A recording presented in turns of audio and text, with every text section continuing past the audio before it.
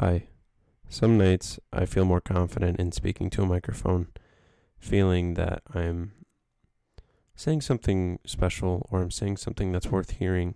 And other nights it's a little more difficult, and I think this is one of the more difficult nights, partially because I'm getting sick and because I am tired. But I don't know. I've just been fixating on the weight of my words lately, and I think that's caused me to be a little more quiet because I've felt that a lot of people speak just to speak and don't really have a purpose for it. And you know what? That's all good and fine too because you have the ability to, but I'm just trying to put a lot more stock in what I say in hopes that I'm not being rude or just making a joke without thinking, and that I'm trying to have an actual dialogue, I guess. But then sometimes I just think that all sounds silly, and then I make a joke and I laugh. Yeah, I don't know. It's definitely a conflict. But today my guest is Colin Gross, a man who makes music under the name The Lizard, the Wizard of Loneliness. And it's very interesting music, very unique. And he's a lovely guy, and I'm really happy that I got a chance to speak with him and that I get to share it with anybody that listens. I just can't stress enough how conversation seems to be the only thing that really makes me feel better. Or even if that's a conversation between me and a book, or me and a movie, or seeing others converse. I don't know. I'm focusing a lot more on letting the world help me than trying to tell myself that I can do it all alone.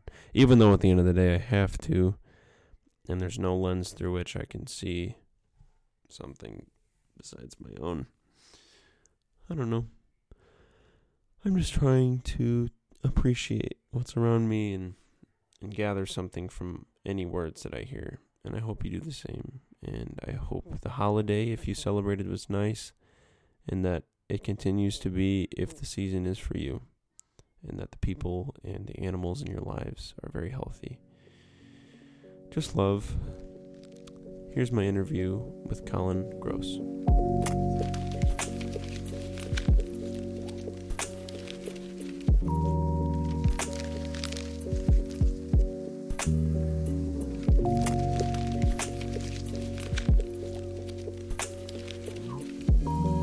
Tell me a bit about you, first of all. Where you're from, how you got into music, a little bit of background, just so I can get to know you. Okay. Let's see. Background. I've been in New Jersey since I was born, so I'm like, I don't know that many people that do music other than like punk music around here, but I think that kind of influenced my music kind of tastes. I mean, I used to play instruments in school. I played French horn, trumpet, mellophone, a bunch of brass instruments. That's not that important, but when I went to Rutgers for college, I ran basement shows at my house, and that was all like punk music. So Cool. so that was kind of my intro into actually putting stuff together, and I really like the kind of DIY aesthetic of that.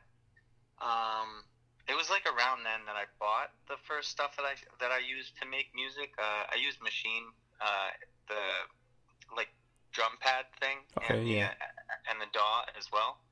And I'd gotten it around then, but I didn't really have time to fiddle with it until after I stopped doing shows and started working.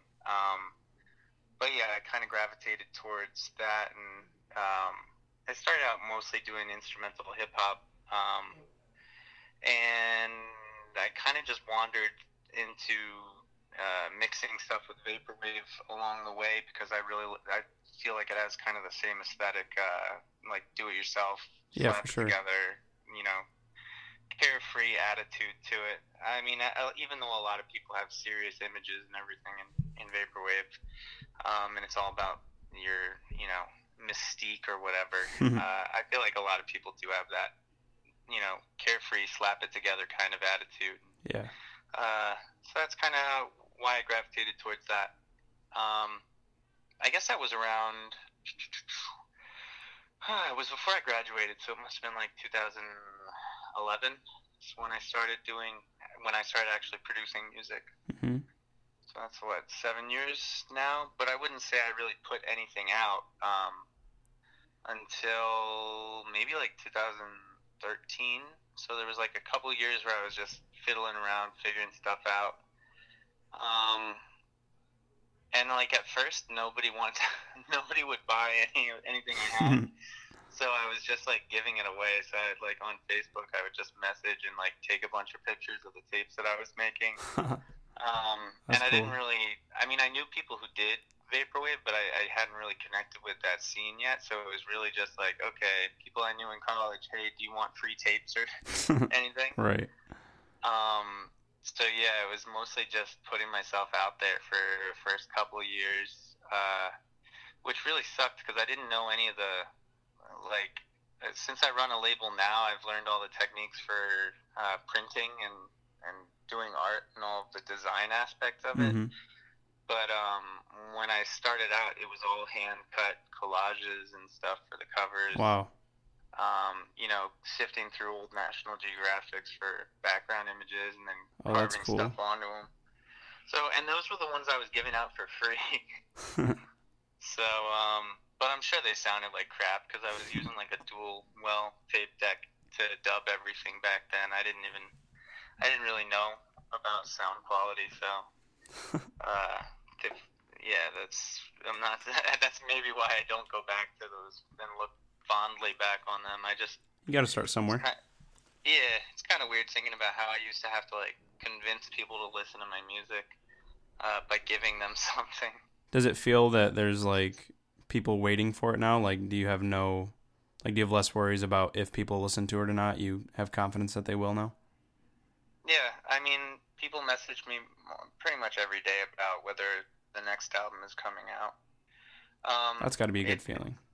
Yeah, the longer, I mean, for a while, I was putting out like one album every month and a half, every 2 months, something like that. That's crazy. I mean, I don't know. I've definitely slowed down with how much music I produce, but I mean, right now, just what I've got ready to go for another album, I think I have like 2 or 3 albums worth of stuff. I just haven't had time to put it together. Right. So I've been like looking to work with other people that can kind of help me get my music out there. Like this past year, I did an album with Lost Angles, and they put out my tape, which went over pretty well. So I didn't have to. I mean, all I had to do was the art for that. I mean, and the music too.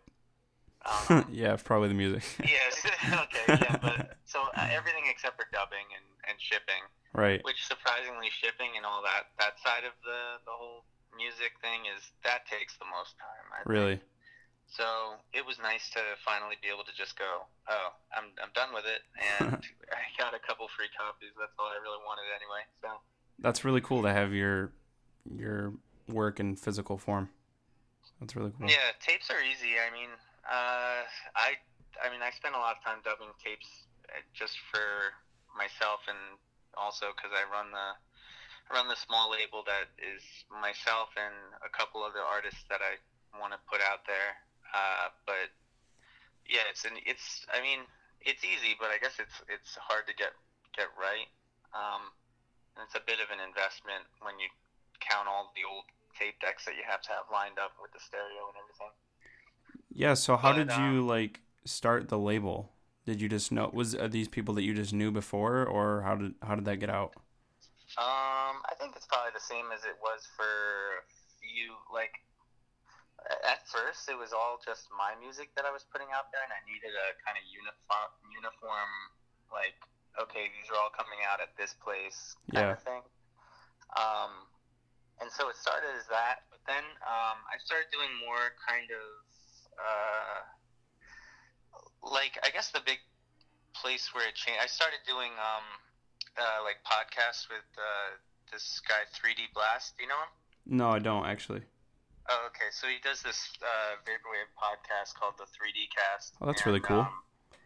Yeah, so he invited me on because I had been kind of talking to him online, and I got in touch with a lot of people, and part of what I was really drawn to about that was we got to like promote our own stuff or other Mm-hmm. people's stuff, and so I saw that kind of as a good excuse to start seeking out other people to put on my label. So it Yeah, didn't for sure. just seem like it wasn't just me putting out my own stuff. Yeah. So yeah, the people that I try to work with are people that don't have a lot of like recognition yet, like kind of within their first or second year of Yeah. it. Mostly because I mean, when I'm looking at like what they want to do and what they have in terms of equipment, it's like I kind of see a lot of where I was at in that Yeah. respect. Yeah.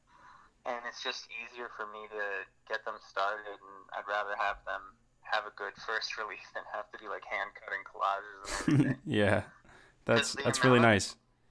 Yeah, I mean, the amount of effort that you're willing to go through when you're just starting out, it far outweighs how much you should be putting into it. I mean, the music should be able to speak for itself, but I think for a lot of people, the packaging and all of that comes, like, that's kind of their, like, they have to get past that hurdle. So I usually just try and find people that have good music and no, physical representation. For sure. Yeah, so that's what the label's about. It's hard doing all this stuff with that, because my real job is I'm a teacher, so like. Oh, really? What do you teach? Then, I teach language arts to 8th graders and also social studies, I guess, too. But That sounds really interesting. Do you like it? I mean, yeah, the kids are really smart at the place that I work at. Are you at like a permanent teaching position, or are you subbing? No, I'm a permanent teacher. Cool. I've been teaching for like 5 years, so. Oh, wow. That's my bread and butter. That's where all my money for Vaporwave and beat tapes and all that stuff. It's all just from teaching. Yeah, I was curious how that happened. Do you like ever show your music to your students and stuff? I didn't used to, but I think this year I was like, I mean, usually they would always ask, and I would be like, because I would talk about music stuff, and it was pretty obvious that I was involved in music. Yeah. But it wasn't until this year that I really felt like it was okay to talk about it, because I run a club that is music at the school. I started a music production club there. Oh, that's really awesome. Yeah, so I figured, okay, if I can't talk about it there, then where would I talk about it? Yeah. So I brought it up there, and then the kids in my classes actually had found my accounts already. So they've been pretty You're exposed. Cool with it. Yeah, I mean, I had to make my Twitter private, because that's not as music. That's not as educational, I don't think. Yeah, for sure. That's got to be weird having to balance those two lives. I don't know. Not really. It doesn't come up all that often. If anything, it just gives me a little bit of credibility to kind of like comment on topics that they would think that, somebody that doesn't do music wouldn't be qualified for. So, I mean, all I can do is I can't really use that as like, hey, you have to listen to me, I'm a star, or something like that. Like, I'm a musician, you have to. No. It's more just when the topic comes up, I have, some sort of frame of reference, and they understand and kind of validate that. So yeah, for sure. But it's cool. I mean, if they hated it, then it would be less cool. But since they like it,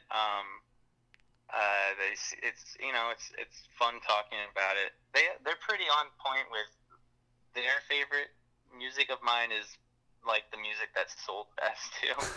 So like they like the Zelda tape that I made. Oh yeah.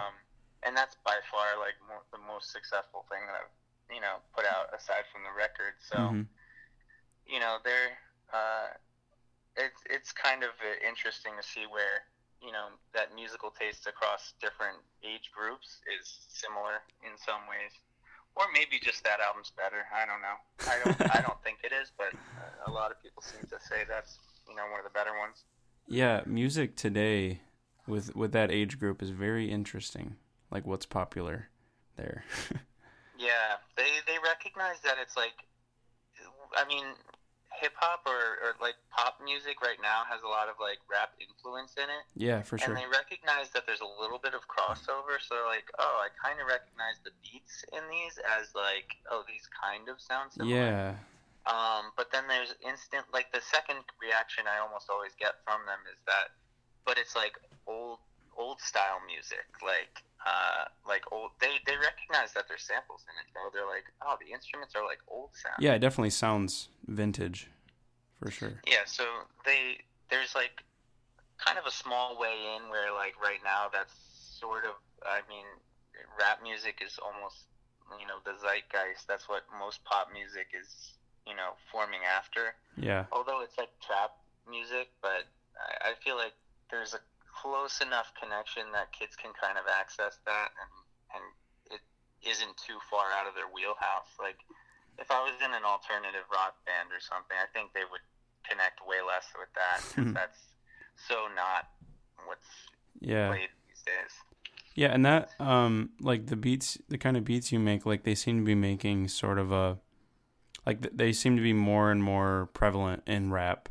Like a lot of people are going for a more lo-fi sound and some stuff, and I kind of like it.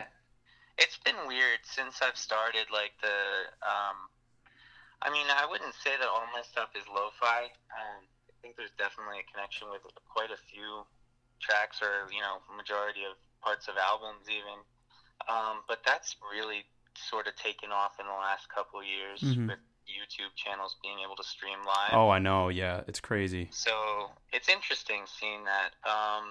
However, I don't know, like the stuff that is very prevalent on those is very simplistic. I feel like, I'm not saying my music is super. Yeah, no, I definitely see what you're saying. Yours, like, but it's the main point of your music, like, is the samples and like the intricacy of the beats. Whereas, like, obviously the vocals are going to be the main point of the song, and the sample or whatever is going to be really soft and simple in the background. I definitely feel that. Yeah, I mean, I really like listening to other kind of lo-fi hip-hop, but I'm always kind of curious at how they boil it down to just, kicks and snares and the occasional hi-hat. Yeah. Because when I set up my drum kits, it's just, I can't really envision paring it down so much. But that's definitely a really strong style that's popular right now. So, I don't know. But I appreciate that you said the beats are intricate. That's what I spend the most time on. Yeah. Because I'm not a drummer at all. I don't have that kind of sensibility. I just kind of emulate sounds that I liked from like older hip hop music, and so I'll listen to a beat by, in a rap song that I really like, and then I'll try and work off of that idea, or at least that kind of rhythm. Yeah, I feel that for sure. What kind of stuff do you listen to? Right now, let me think. Honestly, I'm not listening to that much hip hop at all right now. I've really been listening to a lot of Slayer recently. Slayer, really? Yeah, Slayer, and over the summer I was really listening to a lot of progressive rock, so like Genesis and Yes and King Crimson. Oh yeah, I love me some Yes. There's always time for Yes. Yeah, so I mean, I don't know. Not much of that has crossed over into my music, I don't think. But it's I mean, that's what I enjoy listening to, because it's so much more. I mean, I don't know. Like, I think a lot of people that are in my situation where it's a one-person project and that they're doing everything themselves. There's fun to have with all the control that you're able to have in a solo project, but listening to a band and the cohesion that a group of people can create. Yeah, for sure. I think that and that's why I'm especially drawn to like progressive music, because it's so like virtuosic with the timing and everything. Yeah, it's crazy. And for me, that's the complete opposite. Everything for me is pre-programmed, one person kind of like doing it alone. But so I don't know. Like, I really don't listen to. I listen for beats, but I don't really listen to that much in terms of hip hop. Mostly because there's one artist that I think is extremely kind of my go-to person that I try to be like, I guess. Who's that? Which is MF Doom, or I really like his structures and just the kind of zaniness that goes along with that. Yeah, for sure. So and also I love the character. that he has, and so like I think I've kind of, if anything, I model it out off of that, but with a little less anonymity. I'm pretty open and out there with videos and everything. Yeah, he's got some weird conspiracies. Like, he's had concerts where people are like someone else will come out in the mask, and it's not even him. It's like, what? Yeah. It's part of the kind of like allure of the secret identity, though. It's yeah, he's saying like, you're not listening to me, you're listening to MF Doom, like, yeah, not the person but the music. Which plus it's a character that he plays anyway. It's like he can hire somebody else to play that character. Yeah, it's always been sort of a fictional for sure presence in real life.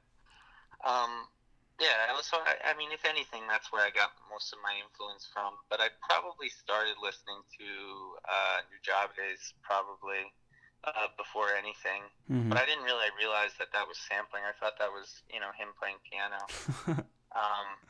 Until I kind of dug a little bit deeper into the whole process of it.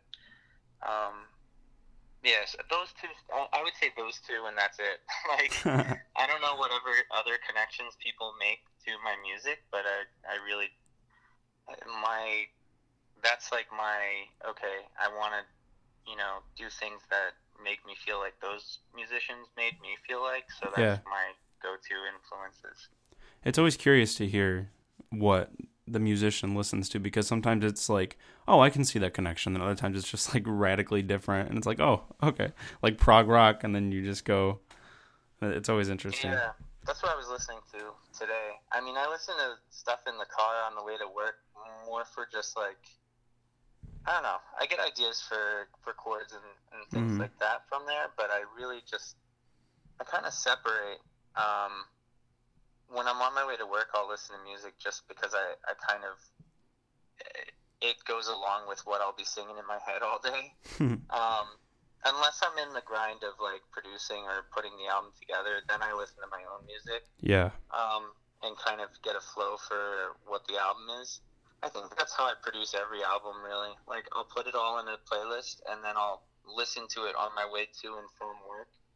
And the idea going into every album is like, what order would I want to listen to these on my drive to work, I guess.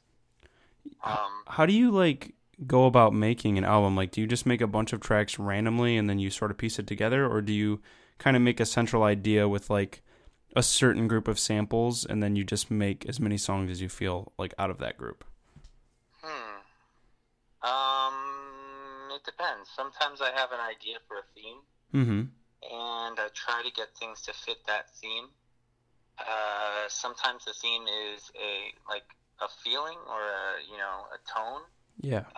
But more often it's I do maybe 4 or 5 tracks, and I sense the kind of direction that it's going in, and then the other ones I try to kind of model off of the first couple. Oh, right. Okay, that makes sense. So I get like a core group of songs, and then I really kind of get an idea from it. Sometimes the theme is just relating it to like a TV show or a movie or something, or an anime. Yeah. And in that case, then, I'll have my first couple songs, and they won't necessarily have samples from that theme that I'm building off of. But then the later ones, I'll work harder to incorporate those things.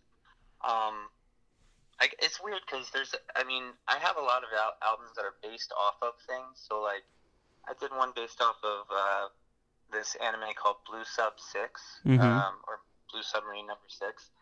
And there were really, if I'm, like, actually counting samples from the actual show, there were probably only 3 tracks off the album that were straight just sampled from instrumentals from the show. And those were probably 3 of the later ones on the album. Up until then, I just had kind of tracks that I felt would go with a sort of Waterworld type theme sort of feeling. That's really cool to like try to make a relationship with that. Yeah, I mean, it's it's all afterthought. I just try and make things that work. The whole reason I do music is because I do it to relax after work. That's always been what I do it for. So I make the music. I mean, I like making music that other people enjoy, but it's a little more self-serving than that. I just make it because it helps me de-stress after work. Do you ever do live shows or anything? I used to DJ. That's how I got, actually, I guess I forgot to mention that, but like when I was doing basement shows and stuff, I would also use that as kind of a venue to DJ. I like doing that. It's fun. I think I'm okay at that, but it really, I don't know, like my schedule never allows for it. Teaching just allows you to have like 1 or 2 days on the weekend. It's never going to be something, unless I, quit, but I really enjoy teaching. So I probably won't do that. Yeah. I mean, I'm always down to, if there's someone who invites me to, do a set or something, I can do that pretty easily. That's cool. But yeah, no, I mean, for the most part, it's, I don't know, like, there's only a couple artists I know of that really do the same kind of pattern as me, work pattern, I mean. Like, do you know PZA? No, I don't. Okay, well, he puts out more albums than me even, which is a lot. He does it just day in, day out. But I don't know. He uses it to kind of occupy his time. Yeah, I don't know. It's hard to relate. There's a lot of people that their jobs or whatever else they're doing in their life really connects to their music. But for me, it's kind of it's a way to remove myself from that headspace after work, because it's like, I don't know, I have to work after I get home anyway, because I have to grade papers and stuff. But if I can like make a beat between 5 and 7, and then do some work from 7 to 10 or something, like, then I've cleared my headspace for 3 hours, and I'm usually feeling pretty good about that. So you're not going to be making any mixtapes about language arts or social studies anytime soon? No, not at all. Yeah, I mean, I guess it's weird. This year I'm actually talking about music in school. Right. For the longest time, it was like, okay, this is my completely most removed from work kind of, that's that aspect of my life. Yeah. Yeah, so it's interesting to have them both kind of come up in the same place. But I kind of have to, when I'm running this music club, I kind of have to bring in, for sure, my ideas and my, process into that, and the kids kind of need that to show them what to do. So it's pretty fun. I like doing that. But yeah, I forgot why you contacted me after. Was it because I'm just wondering what album it was that you had heard? It was the self-titled one with the vinyl that had come out, the blue one. Oh, cool. Yeah, I noticed there were a lot of different listeners for that. Which was like, it was kind of funny. Like, the tape community is very laid back. Yeah. Like the music. Like, I'll admit, I guess, I'm really terrible at. Just because, like, I get out of work at 5 sometimes, so I can't get to the post office. So when it comes to shipping, like, with tape people, it's like, oh, you took a couple weeks, that's fine. Like, this is the first time I released anything where people have been like, it was like 2 weeks after, and people were like, where's my album? Like, I was like, I'm sorry. So the vinyl crowd is way more intense about stuff like that. I collect vinyl myself, and I can definitely attest to that. Yeah. Sometimes I'm like, where are my records at? Yeah, people are more concerned about it, and it's like, I mean, I'm sitting at my desk, like, looking at it, and I'm like, yeah, I could ship it. And I also will never be able to get to the post office, so it's like, it's really tough for me to get there. So I kind of, that's one of the reasons just recently I started talking to a guy about possibly splitting the responsibilities of the record label. He's going to be doing like some tape production, and also he's going to be making mini discs and stuff for the label, just to kind of free up some time for me, because the whole reason I have a bunch of albums in the chamber and not released yet is because I feel really guilty about. If I put out an album and I still haven't shipped the last album out, that's bad. Like, Right. I don't wanna be that guy. So I've been kind of hesitant to release anything up until there was like a good 2 months. The longest time I've ever not made music was about a month and a half. It was when this school year started, just because the school's intense with its test prep and everything. And it for a while I was like, okay, I'm not making music anymore for the foreseeable future. But then like a weekend ago or something, I finally got back into it, and it just it was like, okay, I need to do this. This is like my stress relief. That's got to be nice to have, though, for sure. Yeah, and it was all of a sudden it was 4 tracks each weekend. I just had to do it. So yeah, I don't know. I can't avoid making music. It's just it sucks that I can't do it on the weekdays now. Yeah.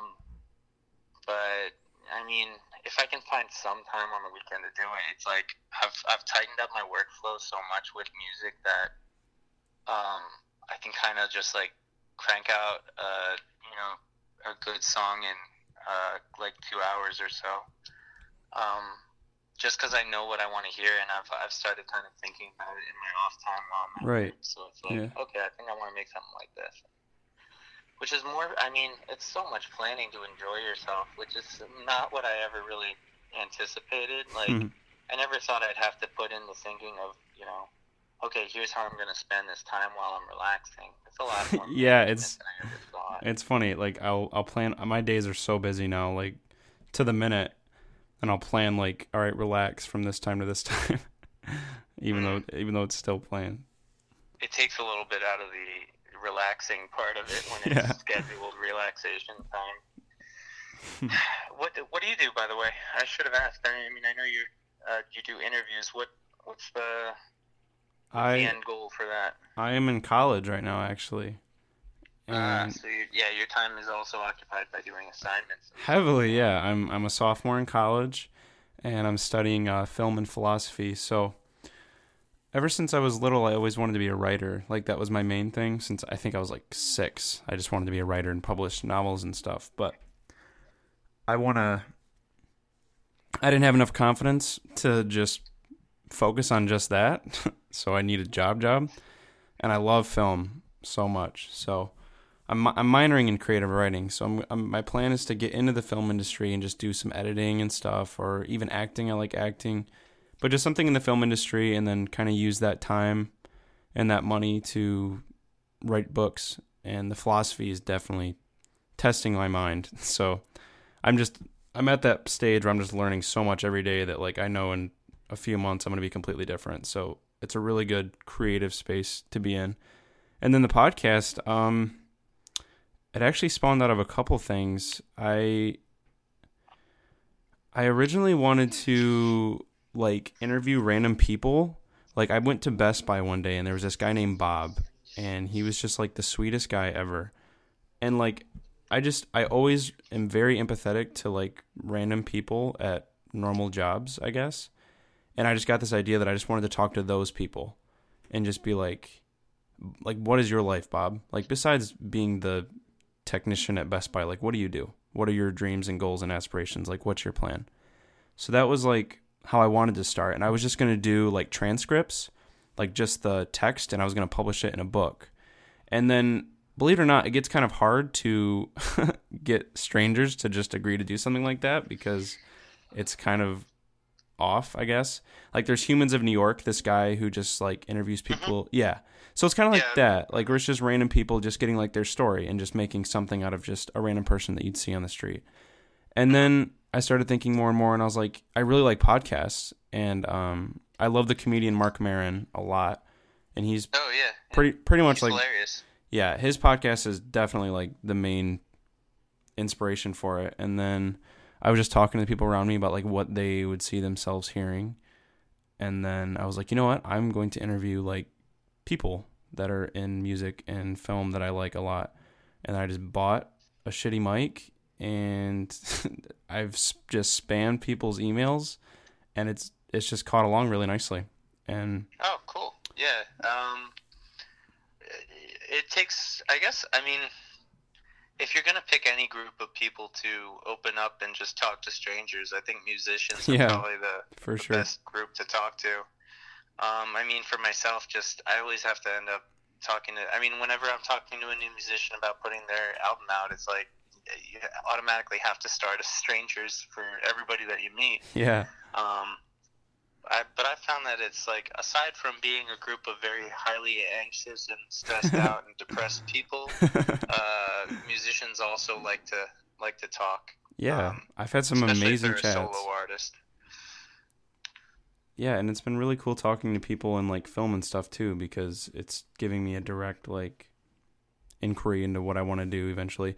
The bulk of it has been musicians, but I've talked to a few like composers and a couple directors. And I just love talking to people. There's always value in talking to someone else. So, has there been any like recurring themes of like why do people make music? I don't know. Like when you talk to a musician, is it generally the same thing, or what? Like, can you give me an example of somebody else's like why they do what they do? Let me think. Well, it's very different because there are those like you where music is not their like number one priority. Like it's not the thing that they do all day every day. And so I've talked to a couple people where like I don't care about notoriety at all when I interview people. All I care about is like I'll just search the internet, and then if I find something that sounds interesting or if it has something with like genuineness in it, I'm like, cool, I want to talk to that person. You should care. I'm highly notorious. Well, besides you, of course. I would say I'm noted. Best. I'll see this on the internet tomorrow, top of the news. But like, there's this one guy. I'm more likely to put myself in the news for like my silly non-music comments and stuff on Twitter. Yeah.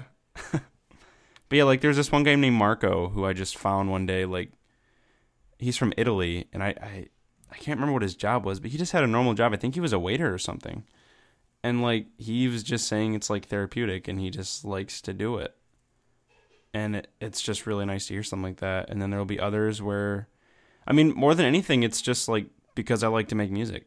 And then, like, you know the video game Cuphead, by any chance? Yeah. So I talked to the composer for that last year. Cool.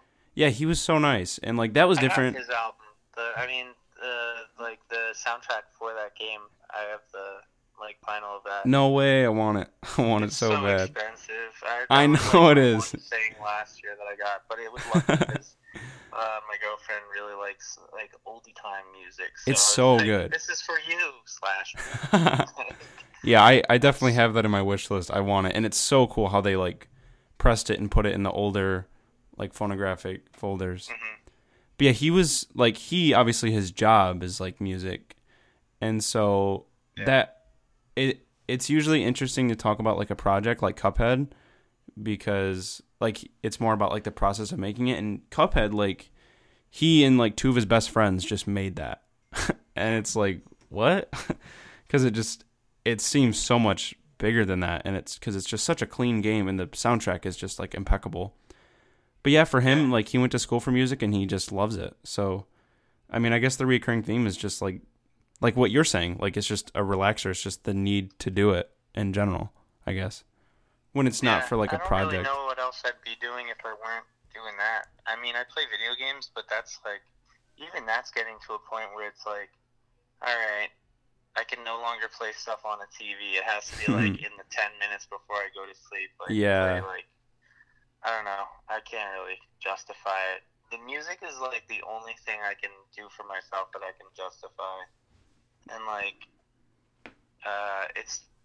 it's hard to give yourself time, but if you're making something and you like it, then it's like, yeah, I can find time for that. 'Cause it's, yeah, like you said, like therapeutic to create something.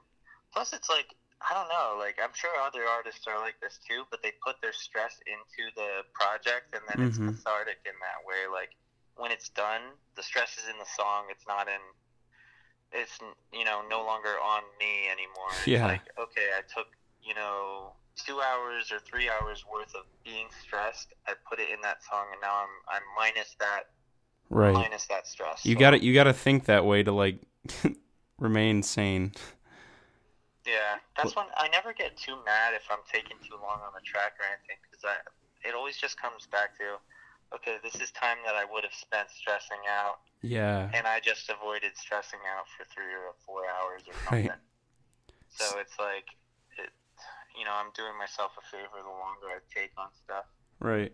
I get so overwhelmed because I'm in school and I have a podcast and I'm writing a novel right now, and it's in a weird way. Like, I'm actually doing it through Twitter.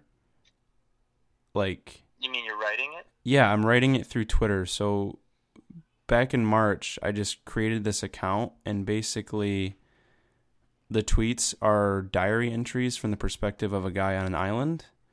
And I don't remember how it came to me, but I just started doing it, and like now I do it all the time.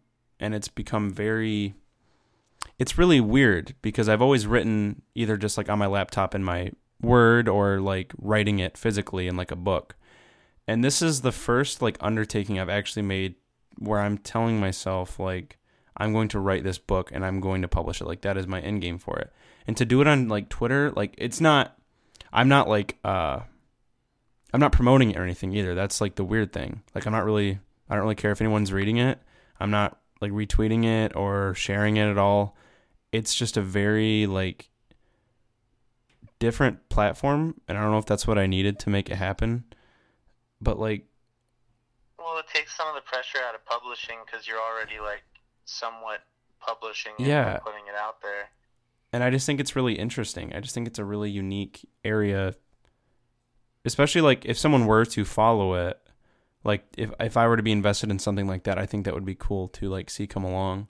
But anyways, like since I have my podcast and my book and my studies, and like I just overwhelm myself with all the stuff I want to do, and I kind of feel that like what you're saying, like if I can do something, like if I can create something every day, like if it's just a phrase, or if I can just like if I'm taking one step towards what I need to be doing every day, then I feel like a little bit better, because it's hard for me, at least like at my age, that pressure of like needing to be doing something. And so it's really weird. Yeah, I mean, when you're spending money to be at unless you got like completely full scholarships, I wish. Which, yeah, seldom the case for any of us. Yeah, there's a dollar amount attached to your time, and it's like you have to justify it by, filling that time with stuff. I know, and it gets scary. Yeah. And, being in college is very structured with, you have to be at certain places at certain times. Mm-hmm. It's a lot like having a job. It's pretty much your job. That's what I always kind of felt when I was at college. Like, this is my job now. I need to get through college. I just also have a job. Yeah, I mean, I originally started for music, going to college, music and music education. But then, like, I realized like halfway through that I needed that as my relaxation space. Like that needed to be my hobby. Mm-hmm. And studying it. And I mean, like I'm good with, music theory and all that, but studying it and doing papers on it was taking all the fun out of it for me. So I kind of I switched over to teaching language arts because I was like, I like writing, and I can't see myself ever hating teaching other people how to write or helping them improve their writing, because that's different every time. Like for me, talking to a student or something about their writing, I've never had a repeated scenario where one person had the same exact issues as the other person. Everyone's different. Yeah, everybody has, and plus that's like the only thing that at the age that I teach at, like that's such a better insight into their identity and how their mind works than actually asking them, because they'll never tell you it. Right. I teach like 8th grade; they're never going to tell me anything. So like, but when I read what they're writing, I can kind of see like, oh, this kid's like way more emotionally in tune than they let on. So yeah, so I found that, like, okay, I'm never going to get tired of that, but I would get tired if I had to do music, like, as a job. That would never, I would hate it. And I don't, that's, like, what I Really? feared the most out of that. I was like, if I did this as my job and there was money attached to it, I'd grow to resent it, because then there would be deadlines and things. And That's weird. the whole thing I like about music right now is that I have the freedom to, now that I've built up like a fan base, I have the freedom to release something, and people will listen to it because they want to, not because I'm putting in a bunch of like time into promoting it. I really hate doing that too. Like, promoting stuff is just, I just don't like it. Yeah, I know.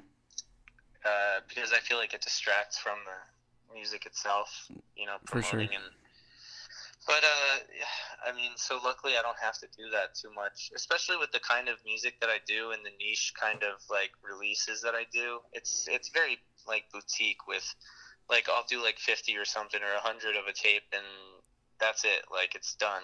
Right. And plus, like, I don't know if have you talked to anybody else that does tape stuff yet? I talked to a guy a couple years ago, but it wasn't even for my podcast. And just like a conversation? Yeah, it was actually for my high school newspaper. But cool. he talked a little bit about it because he made kind of similar music. The weird thing about tapes is that it's so ephemeral. It's like, I even understand that I'll make a tape that sounds great now, and then in 20 years it will have degraded and sound terrible. Yeah. Like, it's totally just a thing to hold, look at, enjoy for the moment, and then, I mean, there's always digital files of everything, but I don't know. It's cool having something physical, even if it's going to degrade over. That was why, that was my biggest, a lot of people collect tapes, and I don't know why. It's like, I mean, I collect ones from people I like, but I know they're all going to sound like garbage in 20 years, because unless you do it on chrome tapes, which are, like, really expensive, it's going to just degrade. But, like, that was my biggest reason for putting everything on, or, doing the self-titled record, is that records last, hundreds of years.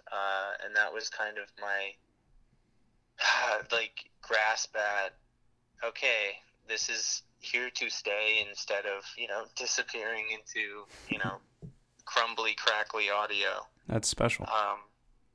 Yes, I mean, that was a milestone for me, because it was completely self-funded over the course of the last, like, 3 years, just, like, scraping and saving. Wow. It's like, it's hard to, like, the way that I ended up doing it was a little different than other people. Most people do it through, like, crowdfunding nowadays, through the kind of music that I do, like, and I just didn't. I kind of got really fed up with waiting. I didn't ever set up a crowdfunding thing, but just, like, I didn't want to wait. I wanted it to happen, and, like, I kind of just needed to cut back on, I don't know. It sucks because I had to cut back, and also my girlfriend had to cut back. I was like, I want to put out this record. I can't be spending a lot of stuff on a lot of stuff.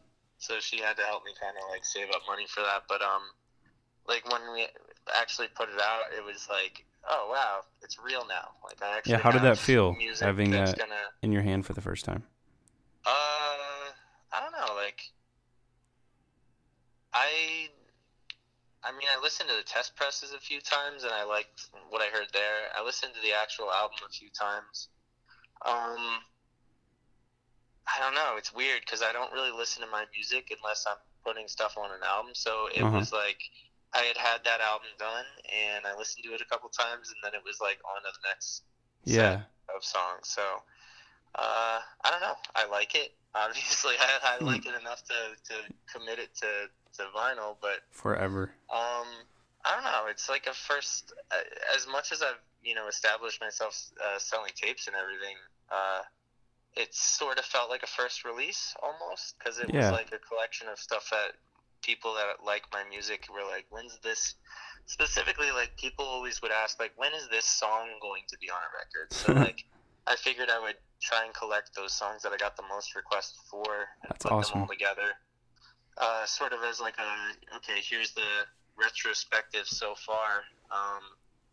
And in a way, like, it was right when I decided to put it together. It was at like the worst possible time because I had just realized that I wasn't going to be working at the same school the next year. They were like, Oh, "Yeah, no. you need to get like a different job." So I was like, "Oh, this Yikes. is like the perfect time to invest in music." I was like, "Okay, what's going to make me some money over the summer?" Oh, I know. I'll invest a couple $1,000s in music. So like, it sucked because I knew that it was like I had to either do it now or I was going to end up waiting another couple years. Right. So I did it this year, and now I'm like, I'm glad that I had that going in because I definitely wouldn't have had the confidence to, like, start a music club at my school or start a, or even like probably apply to the school I'm at. I don't know. There was just some confidence that came with it, but I kind of acknowledge that it's a small first step that I really want to work towards putting out more stuff because it was a really, I mean, it's fun seeing your music on record. That's really awesome. And hearing it. So if I order it, cool. will I It's been receive cool it? giving it to my family too. They're like, "Oh, you make music?" And I'm like, "Yeah." That's cool. They always saw it as like a hobby too, and like seeing it on a record. Like, I've been telling my dad for years I make music, and he's like, "That's cool." And I'm like, "You want a tape deck? Do you want to listen to it?" He's like, "Nah, it's all right." And then like I actually gave him a record, and he's like, "Oh, you make music? Like, now that this it's is real." now that it's big. And I'm like, "Yeah." I was like, "Yeah." And I was like, "You want to listen to it?" And he's like, "Nah, that's okay." He likes that's where I get most of my sensibilities for like what I listen to from in my free time. Like, I listen to the same alternative and contemporary music like Damien Rice and King Crimson and stuff like that. That's where I get most of my music taste from. Actually, my Twitter handle, I think it's Badly Drawn Hugs. Yeah. But it's based off of like my favorite album, which he actually shared with me, which is Badly Drawn Boy. Which I don't know why I didn't even mention that. That's like, I guess, aside from the musical style influences, that the artist Badly Drawn Boy, his first album in particular, like when I found out that it was just one guy and not a full band, and like it was him in his bedroom, about the same age as when I started putting music together, like that kind of opened the doors for me to explore, okay, maybe I can actually do something just on my own. And you did. Yeah, so I kind of, like, I don't know, you need to hear it from other people before you actually, convince yourself that you can do something. Yeah, I definitely think there's merit in that. Yeah, like, hearing that somebody else had put out a record, that they put together themselves, and, like, I don't know, it just inspired me to, work towards that. It's still one of my favorite albums. I listen to it every once in a while. I'm going to give it a listen, for sure. Yeah, it's called Hour of the Bewilder Beast. It's really good. And it's all just one guy singing and playing music in his, I guess, his bedroom, but, like, there's a lot of added elements to it, which you wouldn't think one person could kind of conceive of all at once. But, yeah, I don't know. Were there any other questions you wanted to ask me about? I've got like 10 more minutes I can talk. Yeah, for sure. I had a couple things. Just in case there were some points you wanted to make, like catch me for being a fraud or something. I've got 10 minutes. If I buy the record, will I receive it in the mail? Eventually. Yeah. Okay, cool. Get it. Tell me. That's been annoying. Some people that order stuff, maybe don't, share this part, but like, people will order stuff and then they won't have their right addresses, and then it gets shipped back to me, and then I have to pay for shipping twice. Oh, and for me, it's like I've already spent all the money. It's all went to the records being pressed. Right. So. But yeah, if you order it, it will show up eventually. Cool. What a lot of people don't realize is that, like, when they order from my Bandcamp, which is Halcyon Tapes, at Bandcamp or .bandcamp or whatever, they think it's that I've hired someone else. So they're like, I haven't received my Wizard of Loneliness order yet. And I'm like, that's yes, me. I'm working on it. It's me, the Wizard. And so, like, I think that I don't know. Most people that order a second time, they were like, it's usually right after because they're like, oh, I didn't realize I was actually buying from you. Like that That's you were really putting cool. this stuff together. Yeah, because it's weird because I do the label stuff and I do the music stuff, so it's like I'm the like guy crafting everything and cutting everything out and putting it together and shipping it. So it's a very kind of from me to you sort of product that I don't know, you can't really get from buying from a record label that's huge or anything. How do you go about actually like making the tapes and making like? How did you get the record pressed and how do you make the tapes? That's what I've been very curious The about. record pressing, that's, beyond one person. Yeah. I had to contact a record pressing place. I did a couple places I checked with, and then when I realized they were all going to be expensive, I was like, okay, I guess I got to go with the least expensive. So I contacted them.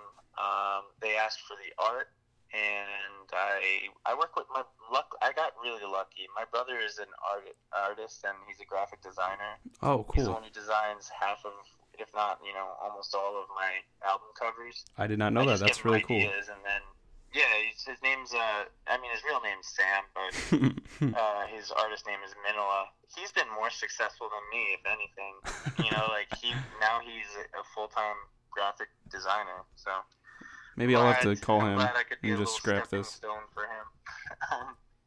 So yeah, I had him design the art. I was like, I had an idea for what I wanted to do. I mean, I always loved the album art he did for my first one that I worked on with him, which was it was called Spirit Tracks.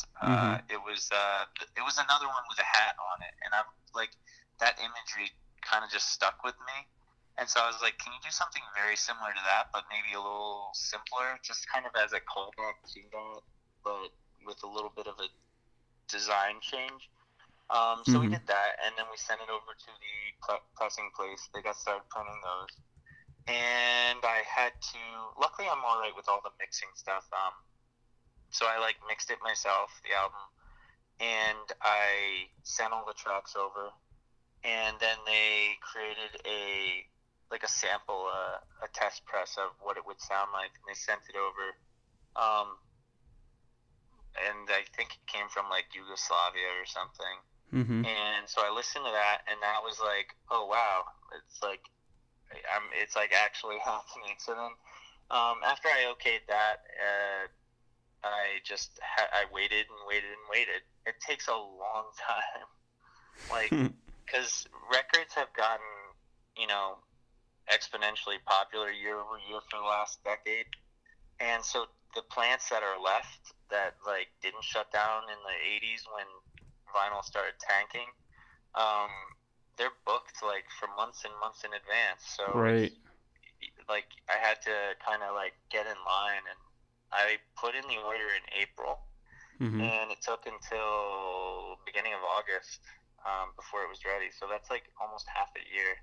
Dang. It's just a long waiting process, which is weird compared to when I make a tape.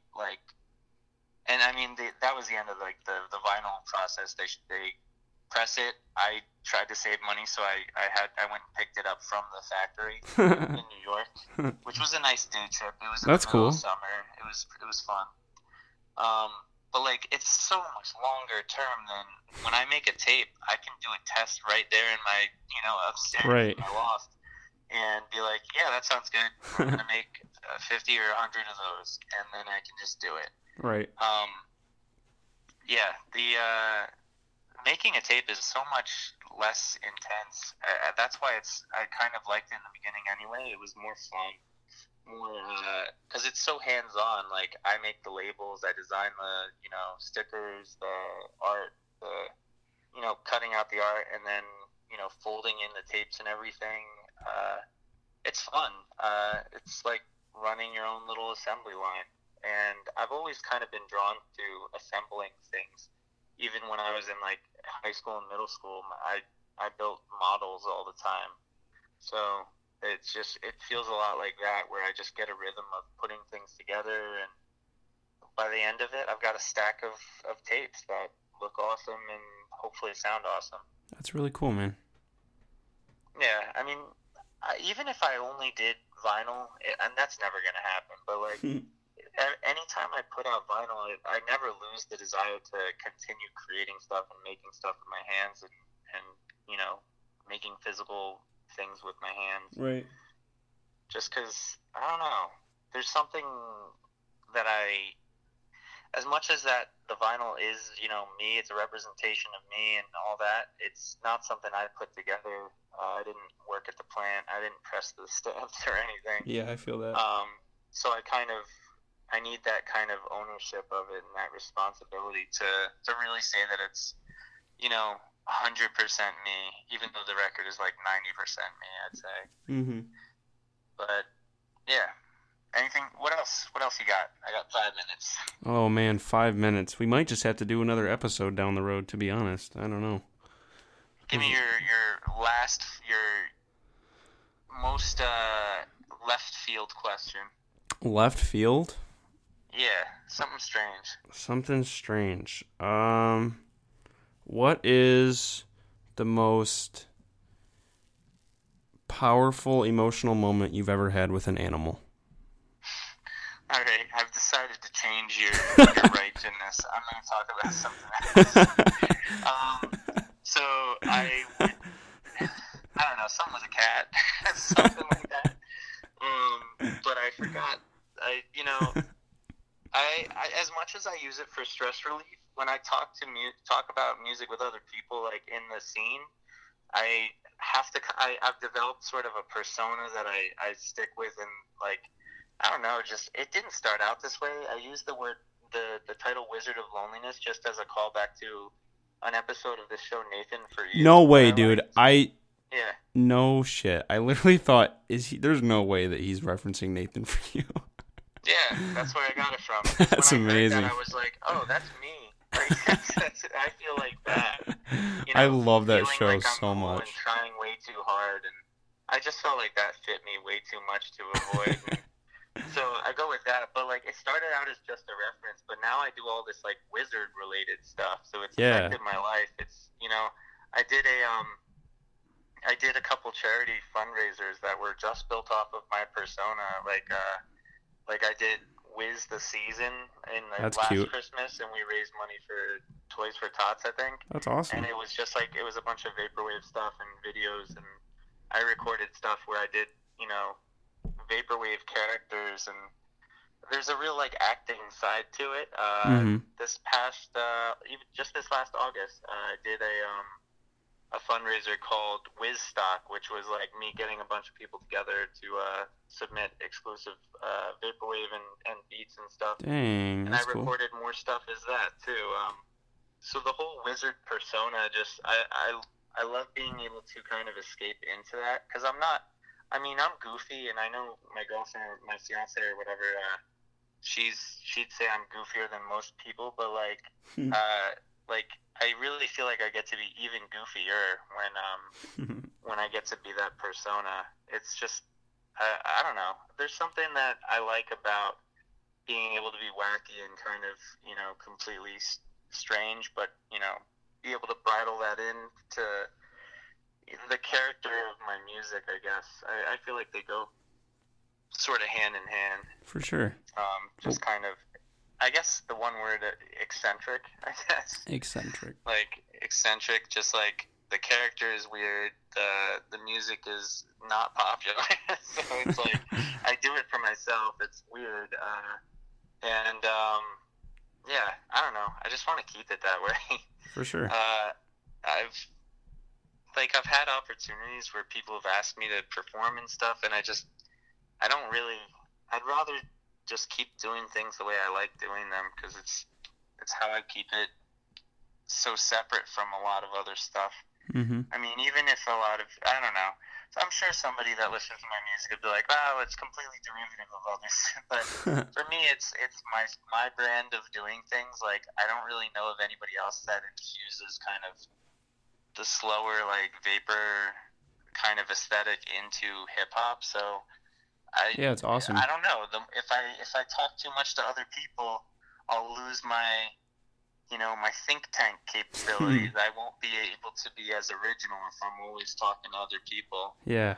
and stealing their ideas. I just want to keep it original and keep it the way that like I want to do it, because that way I feel like the more I do it, the more I'm going to get even less and less derivative, I guess. You know, become more and more original the further I go. Right. Yeah, so I don't know, in like 30 years or something, maybe I'm really trying to get. There's not that many people that would tag their music as vapor hop, that's what I go with like for most of my album genre labeling. I can't really think of that many artists that use it, but again, I mean, I don't really listen to that much other stuff because I kind of want to just keep my own. I don't know, keep bearings on my own stuff. I feel you. Well, way to take the reins with that question there. Yeah, I liked your question. Don't feel bad about it, but I had I had my sights set on bigger things. Well, it was good talking to you, man. I really appreciate it.